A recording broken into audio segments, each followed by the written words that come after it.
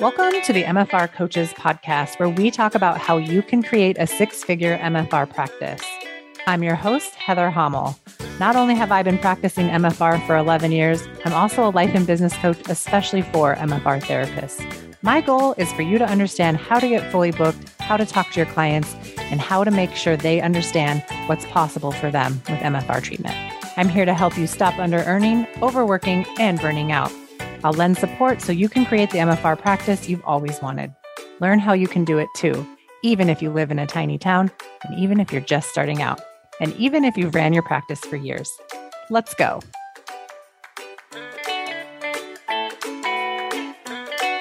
Welcome back, everybody, to another episode of the MFR Coaches podcast. We have TaVona Denise with us this week. She is my coach. Like, if you guys remember back, I think she was on one of the first episodes of the podcast way back in April of 2001. So we're bringing her back because I have been working with her again recently, and I want to get into telling you guys all about that and how that's helped me. So welcome back to the podcast, TaVona. TaVona is a master certified coach, an intuitive business coach, and growth strategist. TaVona is the person who motivated me, who opened up the space for me to create what we now know as the MFR coach. She's the one who inspired me to go to life coach school. She's the one who helped me to allow myself to step away from my hands-on practice and create safety in that being an okay thing to do. And she also challenged me to write my book and to become the MFR coach. She could see my passion before I could. And with her support, well, here we are. TaVona, a lot has happened in the last 2 years. Holy shit. Welcome back. How are you doing?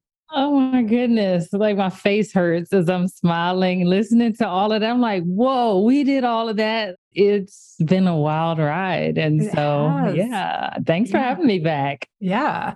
So I'm sure everybody wants to know, like, what's it being my coach? It is like following around or trying to play catch with a water balloon that has been doused with Vaseline. That's amazing. Okay. No, and I love it so much because I love how your brain works. It's like, you're so intelligent and like aware and onto yourself about certain things. Mm-hmm.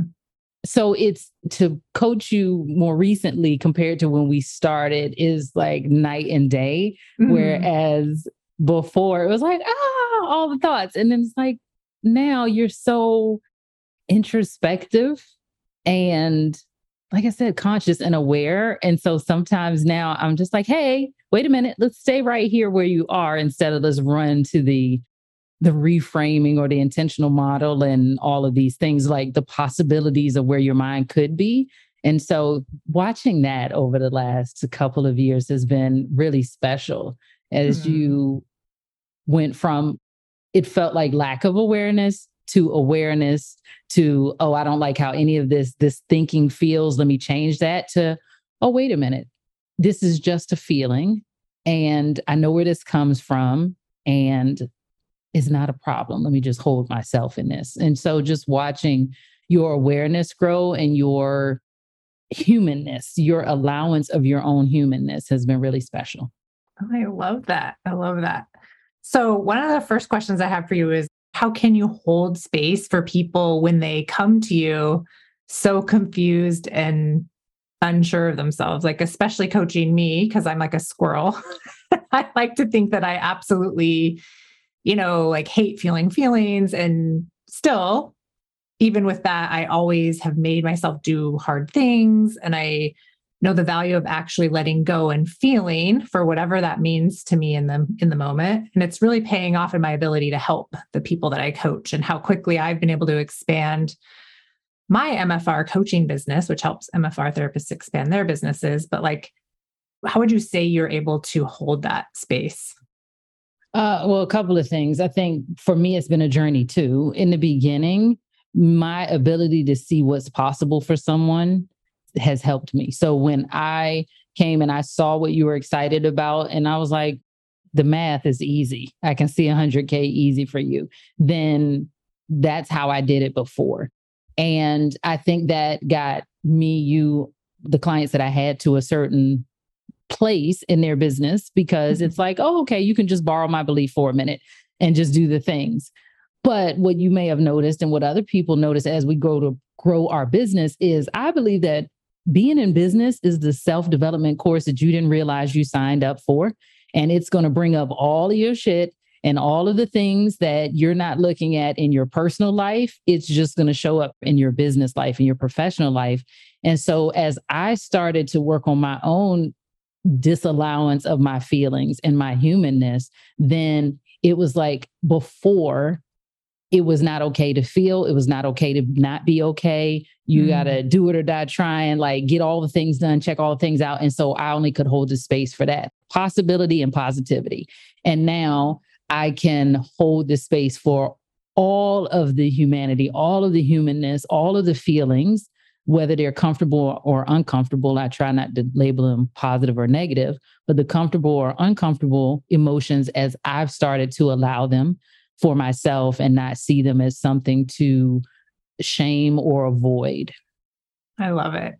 Okay. So a little background for those listening to us. I did a podcast a few weeks ago on evaluating my own brain. And the conclusion I came to then was that it was time to hire a coach again. And that was about the time I reached out to you. Yeah, I'd really decided that the waiting and the trying to just like tight knuckle things was costing me money and creating so much misery. So the stars aligned and TaVona was able to work with me, and we started working together again in July. And I came to you with like a pretty specific thing that I wanted. I wanted to overcome that, like the miserable feelings that I was having, or wanted to like maybe get more intimate with them. I don't know if that's what I would have said at the time. I wanted to be in excellent mental condition going into this big 200K mastermind that I had joined that was at the end of August. And luckily you were available and you helped me to get exactly where I wanted to go. And very quickly, we kind of uncovered my lack of safety in things as being like my lack of safety in being okay as one layer. And we tackled the idea of it being safe to feel rejection and disappointment, and how being willing to feel those emotions can really be a key factor in someone's or my success in business or not. And then you said something really brilliant on our last call together about this. I believe it was something like you believe that if women practiced and were able to feel disappointment and rejection better, they would be unstoppable. And this got me super fired up because that's exactly what you had just helped me do. So tell me everything, like, why do you think this is so important to be able to specifically feel that rejection? And disappointment, right? And disappointment. Because, so either we're running towards or away from an emotion. That's just how it works. We're running towards pride or success or acceptance, or we're running away from, in this case, disappointment, sometimes frustration, sometimes rejection. And we do all kinds of things to avoid or sidestep uncomfortable emotions. So if we think about disappointment, so often, so many of us choose not to raise our prices. We choose not to launch a group program. We choose not to negotiate certain things because we are anticipating disappointment. So if I ask for the higher price, I know my services are worth X dollar amount. And if I ask for it, the person is going to say no, and then I'm going to feel disappointment. Whether or not we're aware that that's the conversation happening in our head, that's what's happening. And so we stop ourselves from potentially feeling disappointment because we haven't even asked yet, right? Like this is us just perceiving what might happen.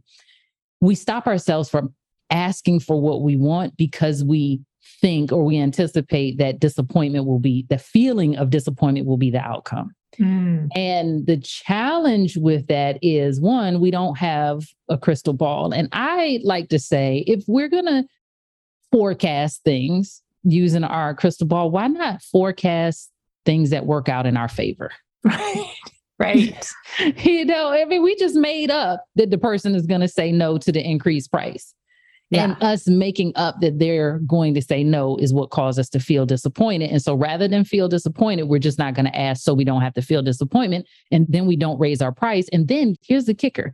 We feel disappointed in ourselves for not doing what we wanted. We feel disappointed in ourselves for not making the money that we want. We feel disappointed in our business for not charging what we know our services are worth. So some of the work that you and I did was like, okay, if this is about the feeling disappointment and disappointment is going to be present regardless, which one would you prefer?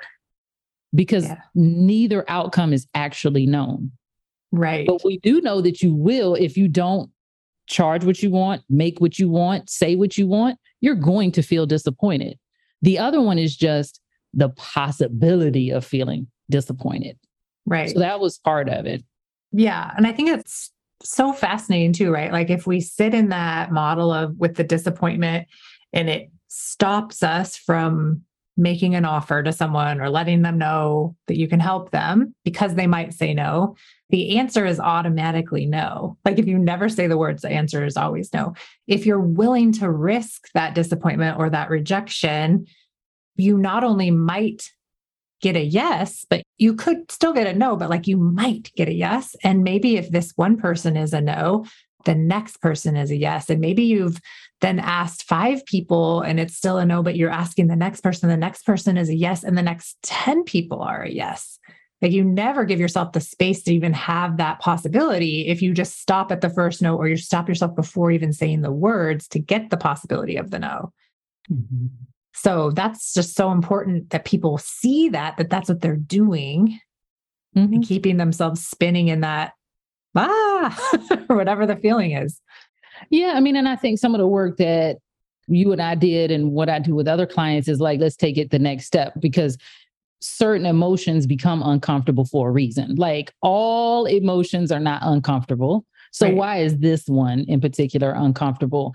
And when I think about rejection, since that was the other one that we talked about, especially when we're putting ourselves out there, we're making asks of people. They're not giving us money. They're giving us value for the value that we're providing to them, but we still are making an ask or an invitation of them.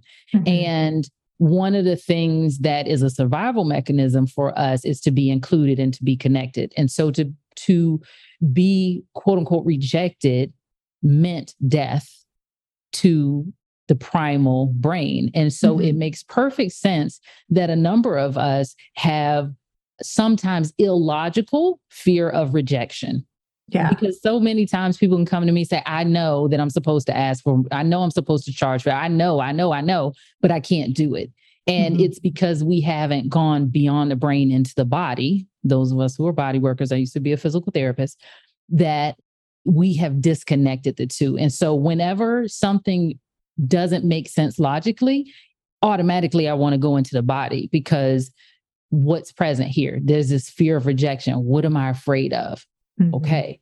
And when you and I were talking about this topic, and I specifically said humans raised or socialized as women would be unstoppable if we could get more comfortable with or okay with disappointment and rejection, was because what I noticed, and this is just my observation, so feel free to test it for yourself, but men have been taught to desensitize themselves to rejection, to make it not be that big of a deal, where women are traditionally not put in positions that often to have to even be rejected. If we think about men go out and they ask women for dates. They ask women to marry them. And we as women are on the receiving end or the accepting end. He says, will you marry me? I say yes or no.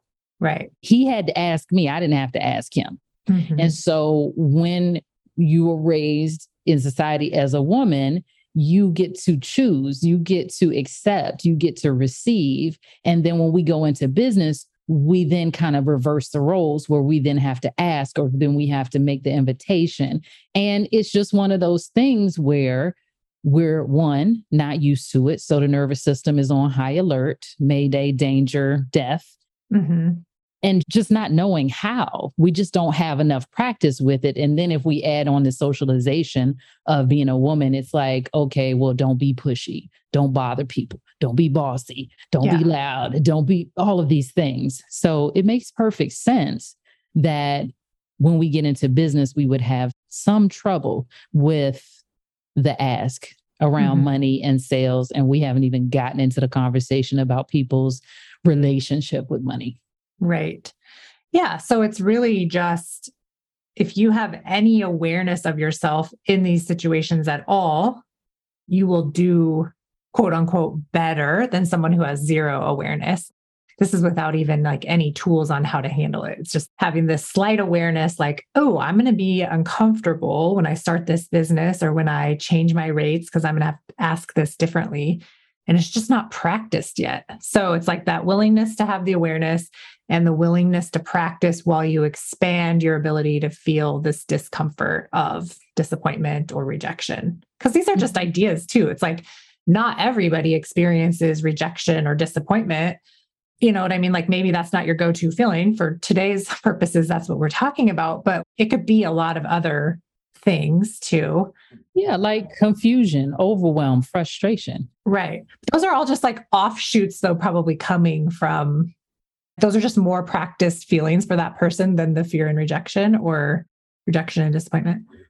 Yeah, I just think what I'm listing there are common emotions that I see that come up for business owners that can shut them down and keep them from taking actions that are in the best interest of their goals. Totally. Okay. So what do you think the consequences are for someone not like for this just to continually run on and not be addressed at all? Well, the consequences are, so, I mean, it's twofold, right? If you have been doing what you're doing and you're charging a certain rate and you are able to pay your bills with that rate, then you may never grow. Assuming that you're able to pay your bills. Or maybe you get overbooked or fully booked and you're burned out and you have no space for your life. So that's some of the consequences. Some of the consequences are really the lifestyle that you want to lead. And I think because I was a healthcare provider too, and a service provider, I know what that exchange is like when you start to feel resentful and you're like, this exchange feels imbalanced. And it might have been okay when you first started out in your practice, but as you go up the ranks and you get more tools and you get more skills and you have more experience and you can get to the root of the problem quicker, after a while, it just doesn't feel good. It just doesn't feel good to charge the amount. So then what are you left with in terms of consequences? Do you stay the same and have that resentful feeling of like, I'm not getting paid what it's worth? Or do you take on more people? At a certain point, you're going to get maxed out when you work one-on-one with clients and patients and stuff. Yeah, totally. Okay. So for everybody listening, like really, you're probably going to listen to this episode more than once. Like there's some complexities in here that I really want you to hear. And that part where like, when you start to feel that resentment or there starts to be a shift in your business where doing the bare minimum or having the bare minimum of clients is no longer cutting the mustard. Like you've got to either do a price increase or you've got to cut your hours or something's got to give in order for your quality of life to still be expansive. Or alternatively, like if you haven't yet thought about, are you living to the capacity that's available for you in your life? Like what else is possible for you? And do you want those things? Have you allowed yourself to dream? And as what you're currently doing, creating the possibility for you to realize those dreams? Because I think a lot of people wait, like they're just waiting for their life to get better. Or they're waiting for retirement or there's just this like waiting that's happening. I was doing that too. When I met you, like, God, thank God I met you because like, it never occurred to me that I could make $100,000 in my MFR business. Right. And I never did, but I became the MFR therapist or the coach to MFR therapists. That's now like lots of people are doing that. It's like no longer it's a thing now where that's just normal. Yeah. It just makes me think of the guy that ran the 4-minute mile.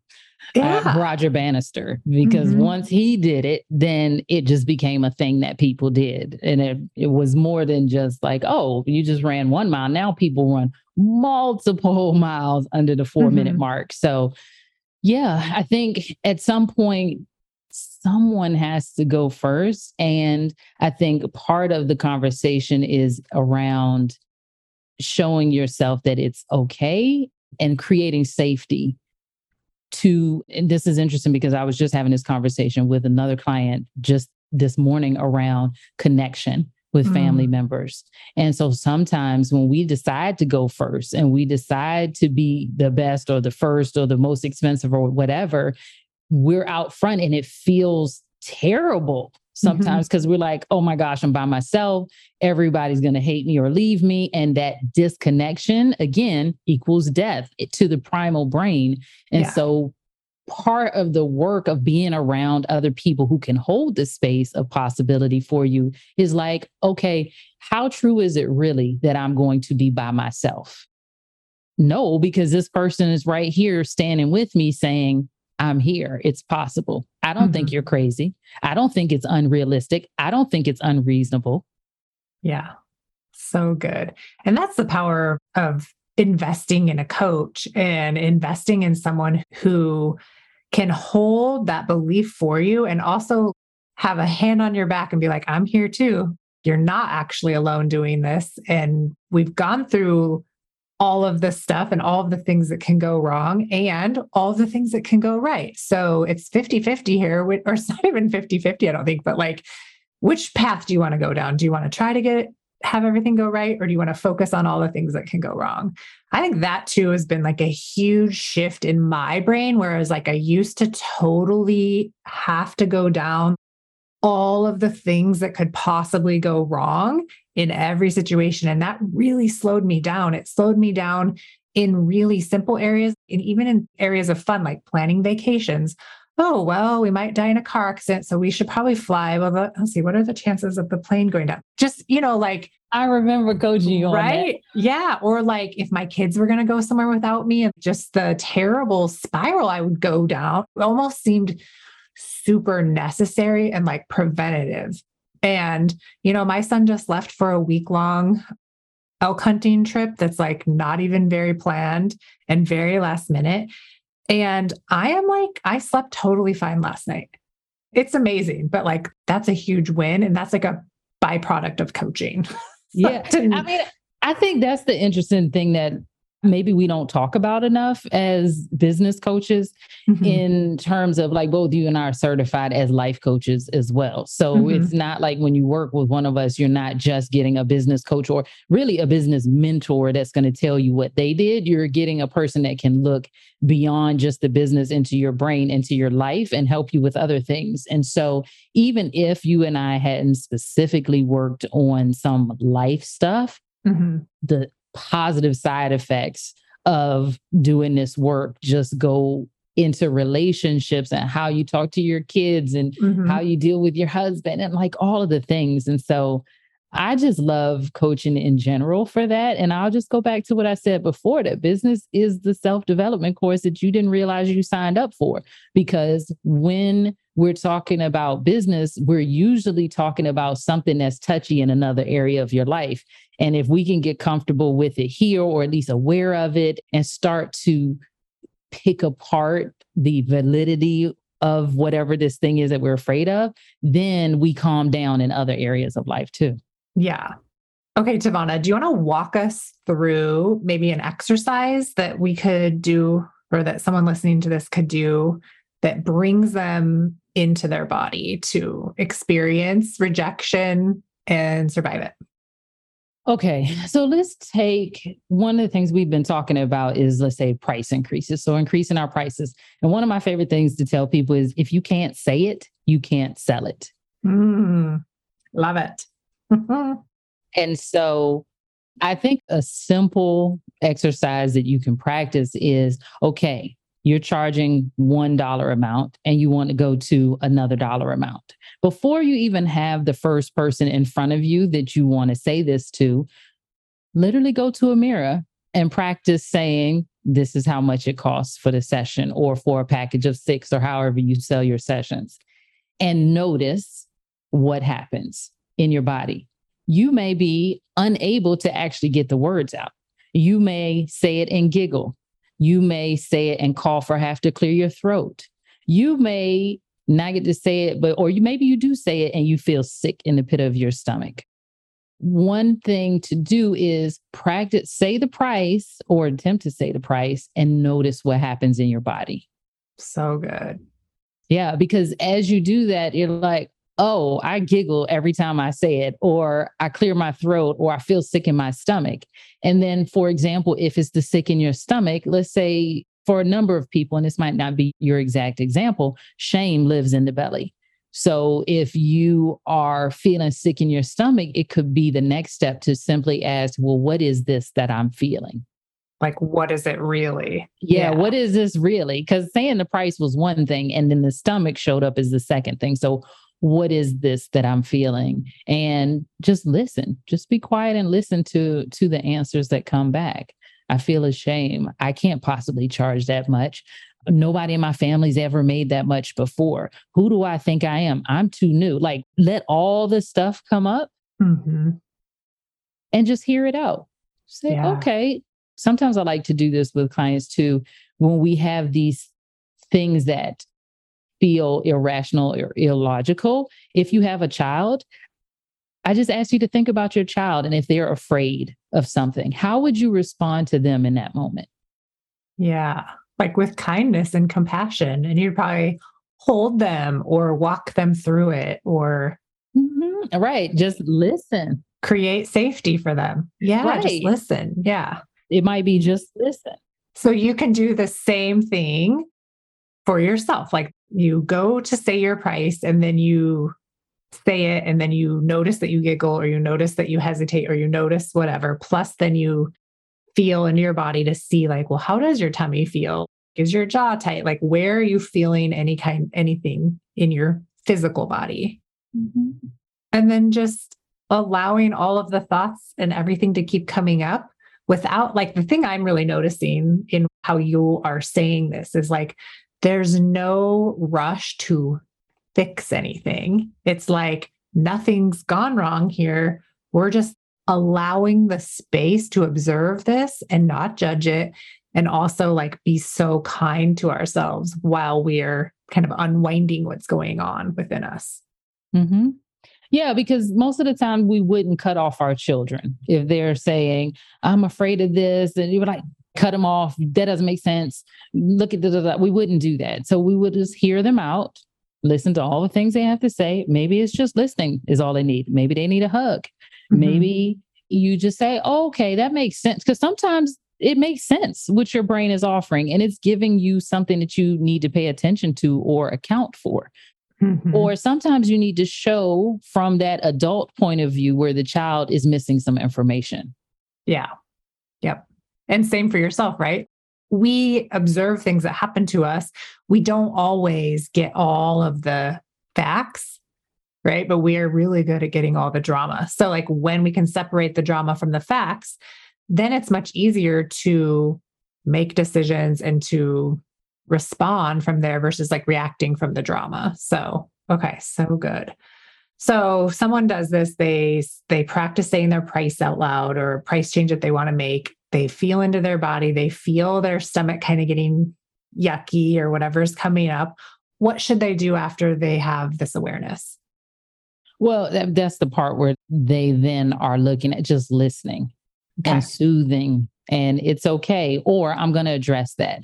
A simple to do, like if you want a more concrete example of an exercise would be something that I learned from Tim Ferriss called fear setting. Instead of goal setting, fear setting. So as your brain is listing all of the things that what could go wrong or why they shouldn't do it or whatever, then you get to answer back is like, if this happens, then I will.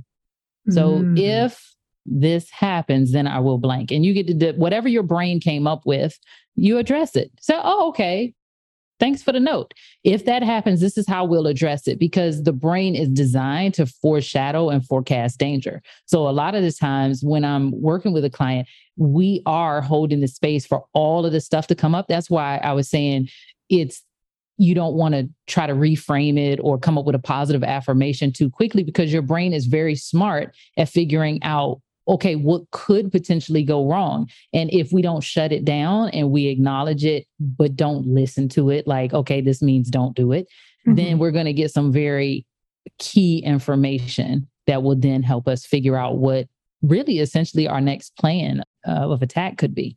Okay. So good. Okay. So I think that that's really good. And there's enough information in there that people could be listening to this, maybe like re-listen and really start to notice what happens inside of themselves in certain situations.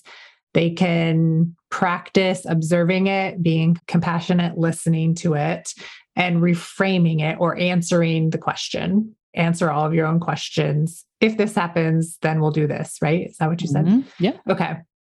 And then what about what advice though would you give to people who are adamantly opposed to feeling feelings or that they think that this is like a waste of time? Would you even spend time trying to convince them? Or maybe we should speak to the people that are on the dotted line with this. I was one of those people, so I get it. I feel like I was too. I felt like I knew it all. I'm like, oh, I'm a body worker. I do all this unwinding and screaming and, all this feeling in sessions, but outside of that, I don't really. So yeah, because I was pretty much like, nobody has time for that. We got stuff to do. I can't be over here crying and stuff. Like, no, to me, the people that emoted, the people who were very emotional, like they didn't get anything done. And I was like, I can't be like that. And what I've found, and then sometimes when I coach people that they're like, I can't open up Pandora's box. I'll never stop if I start, which is actually kind of true because I started crying a couple of years ago and haven't stopped. But I mean, you're not currently crying right now. Like you're still fully functioning, right? So that's also like just an idea that you won't stop. Right. Because in the grand scheme of things, even when you're crying your hardest, you run out of tears at some point. So yeah, you can still function fully in your life. Yeah. Totally. So just like really, again, questioning the validity of that. Is that really, really true? Yeah. And I think if it feels too difficult for you to get with someone who can help hold the space and walk you through that, because what I have often found is usually a 5 or 10 minute process. And once they get past that 10 minutes, all kinds of ideas come and all kinds of excitement. And it's like, we let the tears out to have space for other stuff to come. If it's the crying, right? Yeah. If you are on the fence about feeling your feelings, I would just say, how's that working out for you? Yeah. Like, are you able to do everything that you want to do and not be exhausted after? Because there's a difference between avoiding the emotion, which I was very good at. Let's just bulldoze past this thing, push it down because we got stuff to do. Yeah. And then be exhausted by the work that I had to do to push the emotion down. So we can do that. And it just doesn't feel good. So you might get the work done, but you're exhausted afterwards. And so how sustainable is that? So you got to ask yourself that question as well.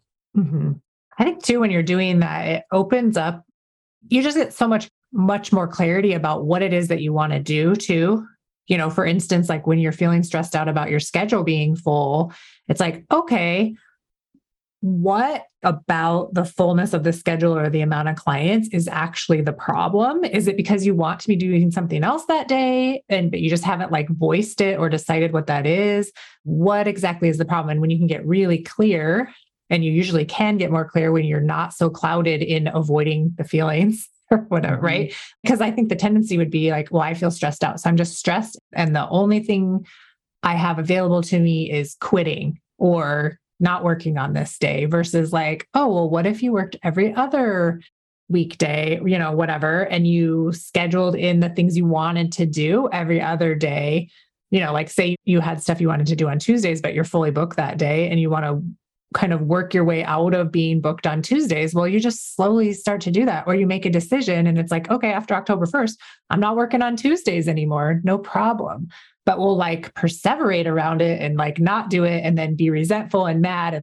And then, of course, every single client you have wants to book on Tuesdays, right? That's just how it works because that's all you're thinking about. And that, your thoughts create your results. That's funny. So sometimes that will work. We will change the circumstance of the situation because we're trying to run away from the emotion. But what we lose when we do that is the ability to show ourselves that we can feel the feeling, that we can have access to the emotion and perhaps change our schedule or rather than just stay in the resentment. And so I don't know if that's coming out clearly, but I think one of the benefits of learning to do this work is so that we're not running away from and avoiding ourselves in the potentially uncomfortable situations that come up in our lives because they're going to be ever present. Like we're going to have stuff for the rest of our lives that feels uncomfortable. And so are we going to want to be at the mercy of having to change the circumstance every time we butt up against an uncomfortable emotion? Or do we want to be one of those people where we teach ourselves, just much like lifting weights? Okay, it might be difficult to deadlift 250 in the beginning, but the more we do it, it's like, oh, I'm one of those people that can deadlift 250. Yeah. But we never get there if we never start somewhere. So true. Yeah, I just recently have become someone who likes to work out. Go figure. Like I have spent 43 years being like, I hate working out. I just absolutely despise it. And now that I am doing it 4 times a week, and I have for since January, I actually kind of like it now. It's super funny. I've expanded my capacity to have a likability towards exercise. Just like you're doing with emotions. It's the same idea. It's the same idea. And it's like flexing the muscles. You've got to use your biceps over and over again, doing bicep curls and other bicep exercises before your biceps are actually gain any strength. And it doesn't, when you do the bicep curl, you just increase the weight. It doesn't become it's not necessarily easy. We just increase the weight. And so this is how we see the people that are the most successful in the world. They have so much is because it's not that they're walking on clouds every day. They just have increased their capacity to be with the emotions or deal with the situations that the rest of us haven't yet. Yeah. Their tolerance has built up. So like they could easily do 5 pounds on the bicep curls, but they want a different outcome. So they're doing 75 pounds now, but they didn't start out at 75 pounds. They started out at 5 or wherever you start, right? I don't know how any of that works, but I'm not a bodybuilder. I do lift weights. So it's just the same, you guys. It's easy. It's an easy analogy. So just take it.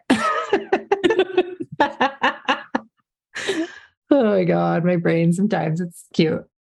That's the other thing too, though, like with this work, with working with a coach and like being a coach and working with lots of people now, like I just think that's so funny and just awesome, is our problems are very similar. So if you're listening to this and you're thinking like, oh, something's gone wrong. Oh, I need so much help with this or whatever. It's not that something's gone wrong. It's like, oh, here's an awareness.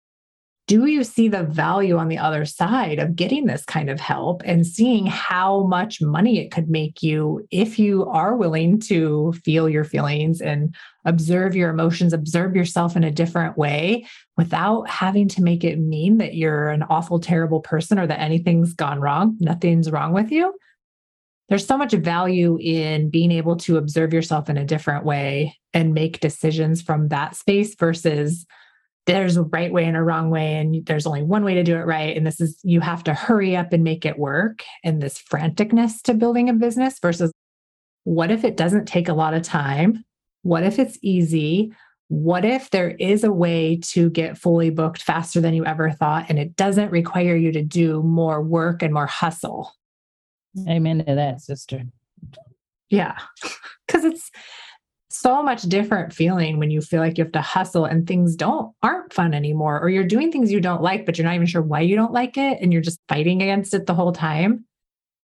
Yeah, I really think the more that I am on this side, I think the hustle comes from trying to outrun our uncomfortable emotions. And we think that we could do enough to feel worthy of the life that we want and the money that we want and all of these things. And I mean, I would just encourage you to try it for yourself. Let's consider this an experiment and you go try for yourself. You don't have to take my word for it. I'm just asking you to go try for yourself. Just try it and see. And also, P.S., what I see in my group coaching programs is like the people that are willing to be vulnerable, that are willing to risk rejection, and that are willing to do it wrong before they've learned their recipe for doing it right, are the ones that are creating fully booked faster than they ever thought possible. They are the ones pulling down 10, 11, 12, 13K months, 100K years, and taking 6 to 8 weeks of vacation and going to as many seminars as they want. They can do these things. They held a vision for themselves that it was possible, or I held it for them before they knew it was true, one or the other, maybe both at the same time. And that's really fun. And for the people that aren't quite there yet, also nothing's gone wrong and it's just as available for them. It's like they're one thought away from unlocking all of that.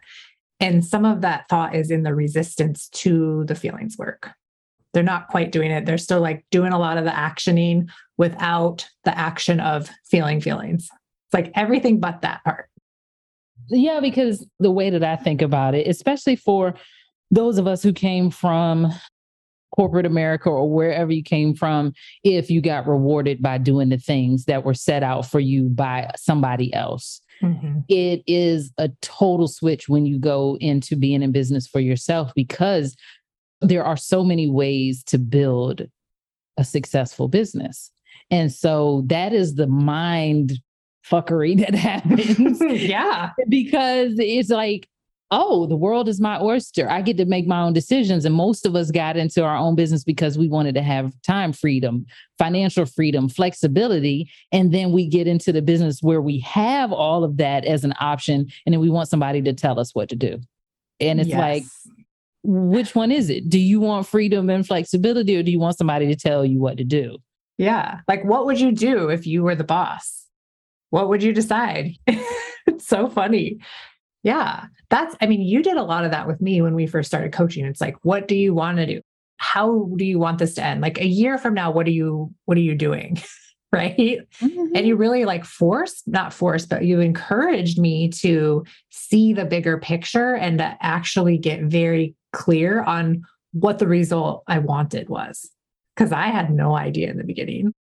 I had no idea the first time we met, I was going to sell my boat so that I could afford to have you as my coach. I had no idea that I was going to shut down my business within a week of meeting you. None of that occurred to me.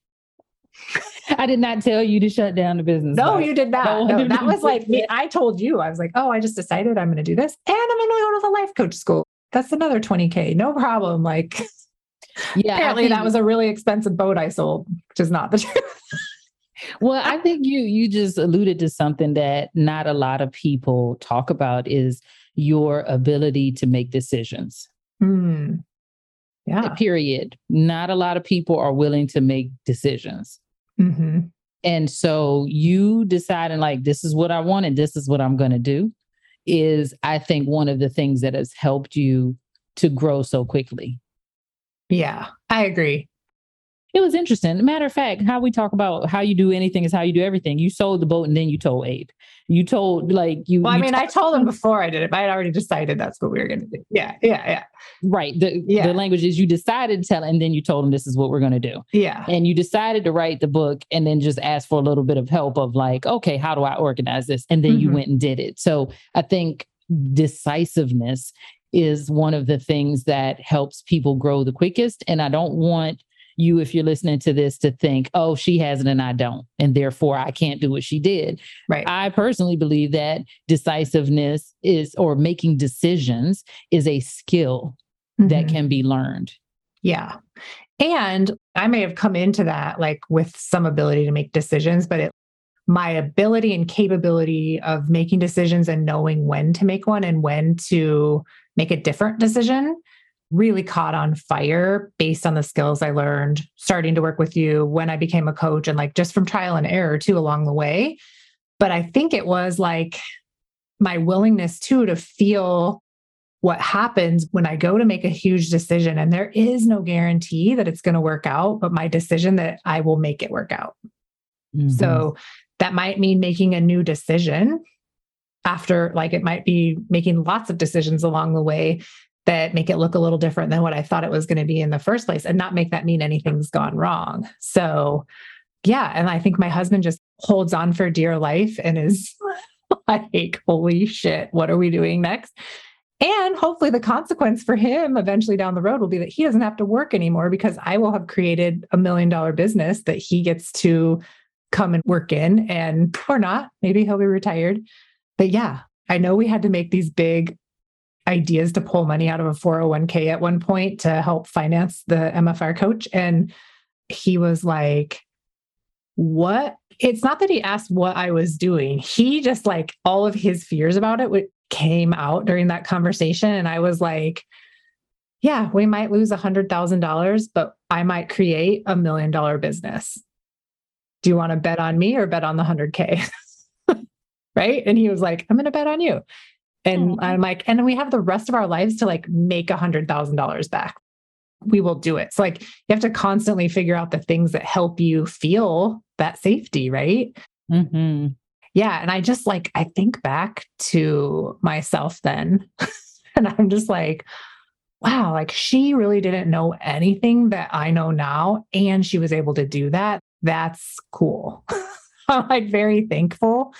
And I mean, like, I think I could have done it later, but that was the time. That was the perfect opportunity to create all of this. It's like right on time. So good. Always. Yeah. So side note, everybody, I'm not sure how we got talking about that, but that's so good. So, okay. So I'm glad you came today and talked to us. I'm super thankful. Like whenever my brain is, you really need to talk to TaVona. You really need to talk to TaVona again. And it's so fun to like get to work with you after like I had done a lot of other things and then be back and get the exact right help that I needed for the next stage in my business. And it's just fun. It's fun to not only be your client, but to be your peer and to be your friend. So yes, I love it. I love it. I'm so glad that you slid into my DMs that day. I know. I'm so weird. It's fine. I'm a weirdo. And sometimes I look back on that and I'm like, God, I'm weird. And also that's great. I'm like, we need people like you in the world. That's right. You like my weirdness. I'm quirky. It's fine. It's totally fine. It's totally fine. All right. Tell everybody how they can get a hold of you if anyone's interested in working with you or stalking you in any sort of way. Well, the best place to stalk me, if that's what we're doing these days, is at TaVona Denise, TaV as in Victor, ONADENISE on Instagram. That is the best place to find out who I am, what I'm up to, what I'm like when I'm not coaching people. That's the place. Do you have a podcast again or no? Just follow me there. You'll find out if and when all the things happen. Okay. I tend to have podcasts here and there. So there's probably another one in the works. Yeah. Okay. Well, I'm telling you guys, you should follow TaVona because she always has really great things to say. And I mean, it's just a constant learning opportunity for you. So go find her, follow her. And thanks again for being here. Thank you for having me. And we will see you guys all next time. Recently, the group coaching program for November just closed its doors. So if you missed out, make sure you get on my email list by going to themfrcoach.com and signing up to be on the wait list for those emails. And I will hopefully see you in January for the next round of group coaching. And I'll see everybody next week on another episode of the MFR Coaches Podcast. Bye. Thanks for joining me today. My goal is to help all MFR therapists stop under-earning and burning out. I have several resources available for you. Read my book, The MFR Coach's Guide to Having Your Own MFR Business, available on Amazon and at Advanced John Barnes MFR seminars. Keep listening to the podcast. I'll always have fresh content each and every week. Join my group coaching program. Enrollment opens 4 times per year. We take all the information I teach and lay down the foundation for your 6-figure MFR business. It's more than just raising rates, but you'll make that the hardest part. Then expand into the business owner who delivers your rate like it's just the news and who can sell MFR to anyone in any situation. I'll show you how. Get on my email list, follow me on social media at the MFR Coach, and visit my website for more information on group enrollment, themfrcoach.com. Thanks for listening, and I'll see you next week.